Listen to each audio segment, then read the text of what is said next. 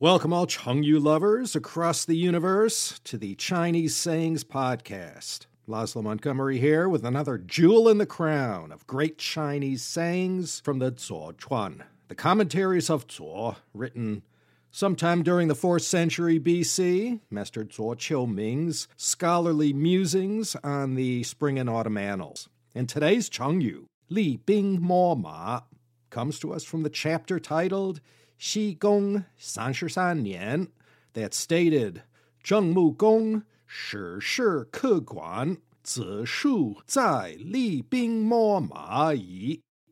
And before we get to this great 7th century BC story, let's break these 4 characters down. Li Bing Mo Ma. The first character, Li, in its archaic usage, means to grind or to sharpen. And Bing means weapons, arms, or a soldier. Mo, as a verb, means to feed horses, and as a noun, it means fodder. And a ma is a horse. Horses make it into a lot of Chengyus. Li Bing Mo Ma, sharpen weapons, feed horses. It doesn't sound like this one is destined to be a love story. It all went back to the 620s BC. Duke Wen of Jin, also remembered as Chong'er, and Duke Mu of Qin. Now, these 2 stars of the spring and autumn period of the Zhou dynasty collaborated on a takedown of Zheng state. And before they united to destroy Zheng, an emissary was sent to Duke Mu of Qin from Zheng, warning them if he let Jin take Zheng, that was going to be bad for Qin and would only strengthen Jin at Qin's expense. So Duke Mu withdrew his army and told Duke Wen he was backing out of the whole thing. But Duke Mu, he left behind a garrison just outside of Zheng and continued to keep an eye on things there. And the one left in charge to command this Qin garrison was named Qi. A couple years later, in the winter of 628 BC, Qi sent word back to Qin saying he was now in possession of the key to the Zheng capital's north gate. And Qi further said if you sent troops now, they could easily mount an ambush on the capital, and that would be the end of Zheng. And when Duke Mu of Qin received this message, he was overjoyed and immediately designated 3 of his most capable generals, Meng Mingshi, Xi Qishu, and Bai Yibing, to lead an assault on Zheng. But his advisor Jian Shu warned Duke Mu this whole thing had danger written all over it and was a rash undertaking. And he went on to explain that 1,000 li of open land existed between Qin and the Zheng capital in present-day Huazhou, a district of Weinan, Shanxi, and most of that distance ran through the territory of the kingdom of Jin. Jian Shu pleaded with Duke Mu, how are you going to march all of these thousands of troops such a long distance through Jin territory, no less, and keep this affair secret? And then what happens if the troops are discovered? We'd be at the mercy of Jin or Zheng. But Duke Mu, he was convinced. An opportunity such as this to attack Zheng will never pass this way again. And he pointed out to Jian Shu that the risk of attack from Jin was very low since, in 627 BC, Duke Wen of Jin had just passed away and the new Duke Xiang had more important things to deal with. Therefore, Duke Mu refused to heed Jian Shu's advice and signed off on the idea of ambushing the Zheng capital.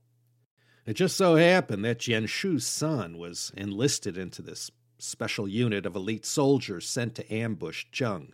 And on the day the army was to depart, Jian Shu followed them all the way to the city's east gate, weeping, and he called out to his son, if you are ambushed in Jin, as I have no doubt that you will be, you can be sure that I will travel there to ensure a proper burial for you.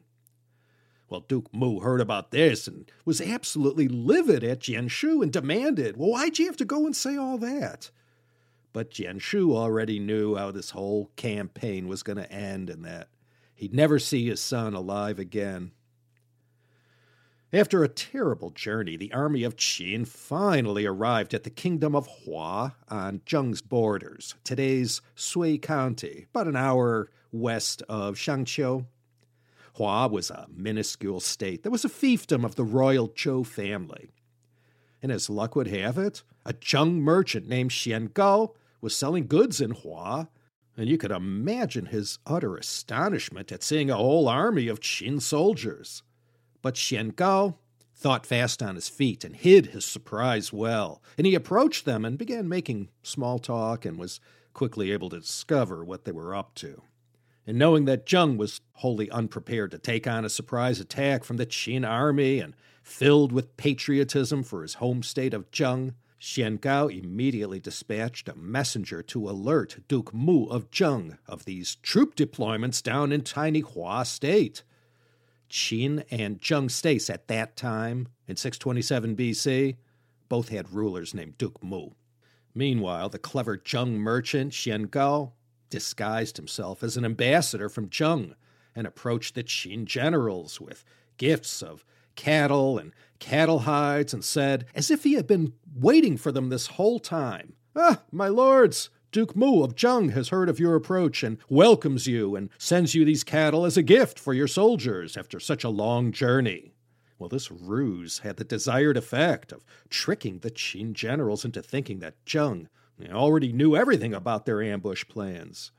So faced with this unexpected turn of events, the Qin generals began to consider a plan B, which caused them to linger further in Hua, and this bought time for the messenger to deliver this missive to Duke Mu of Zheng.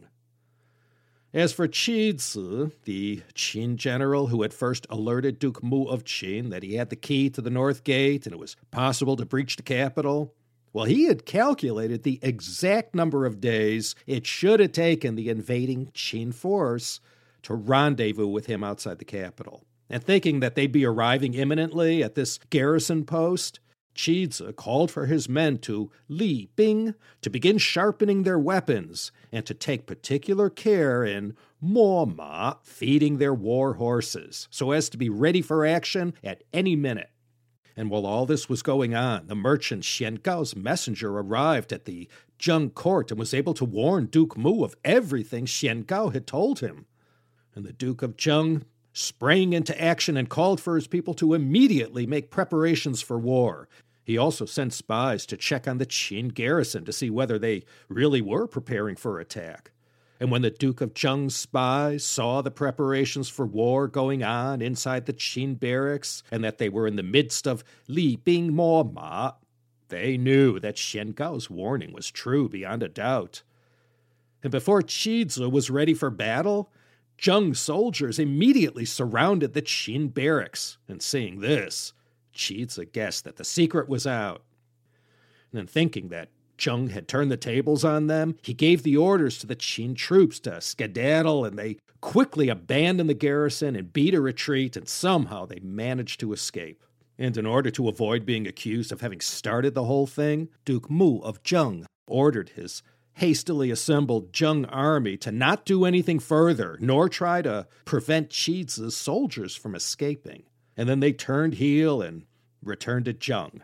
And when Qi, in full retreat, ran into the incoming Qin generals, he told them to turn around and that someone had blabbed to Zheng and they were all in position and were lying in wait for Qin to fall into their trap. And Qi advised the best course of action was to forget about the whole mission and hightail it back to Qin, and that somehow Zheng knew everything. But just as Jianshu had warned Duke Mu of Qin, on the march back to Qin, they were ambushed by Jin forces as they passed through the Xiao Mountains of western Henan. And at this Xiaozhizhan, or Battle of Xiao, the Qin forces were wiped out, and the three generals, Meng Mingshi, Xi Qishu, and Bai Yibing, were all taken as prisoners of war. And as a result of this whole sorry incident and the Battle of Xiao in April 627 BC, Jin state grew more powerful and became the most feared of all eastern Zhou states. As for Qin, well, they took a big hit, and this defeat slowed them down for many decades. So they focused their efforts against the nomadic tribesmen to their west instead and bided their time, growing in strength. And one more thing, Duke Xiang of Jin was convinced by one of his people to release the three generals and allow them to return to Qin, where they would surely be executed. So the three generals were released, and they returned to Qin, And wouldn't you know it, when they arrived on the Qin border, there was Duke Mu himself, dressed in white mourning clothes and wailing and crying out that this whole thing was his fault and he should have listened to the correct advice of his advisor Jian Shu. And the 3 defeated generals, they weren't punished. So the Chengyu, Li Bing Mo Ma, means to sharpen the weapons and feed the horses. It describes the action of preparing for battle. But it can also be more commonly used as a metaphor for making preparations in advance. And you don't have to invade a country to use this Chinese saying of Li Bing Mo Ma. And in business, when you're going into a meeting where multi-million-dollar contracts are at stake and your deal team is prepping for this, and you could say you're Li Bing Mo Ma. Any kind of situation where you really have to do your homework and make sure you are all set to take on any kind of monumental task or mission, first you have to Li Bing Mo Ma. Nothing can be left to chance. There's no such thing as being too prepared. So, sharpen the weapons and feed the horses. Li Bing Mo Ma. The good old chronicles of Zuo, a veritable goldmine of Chengyus.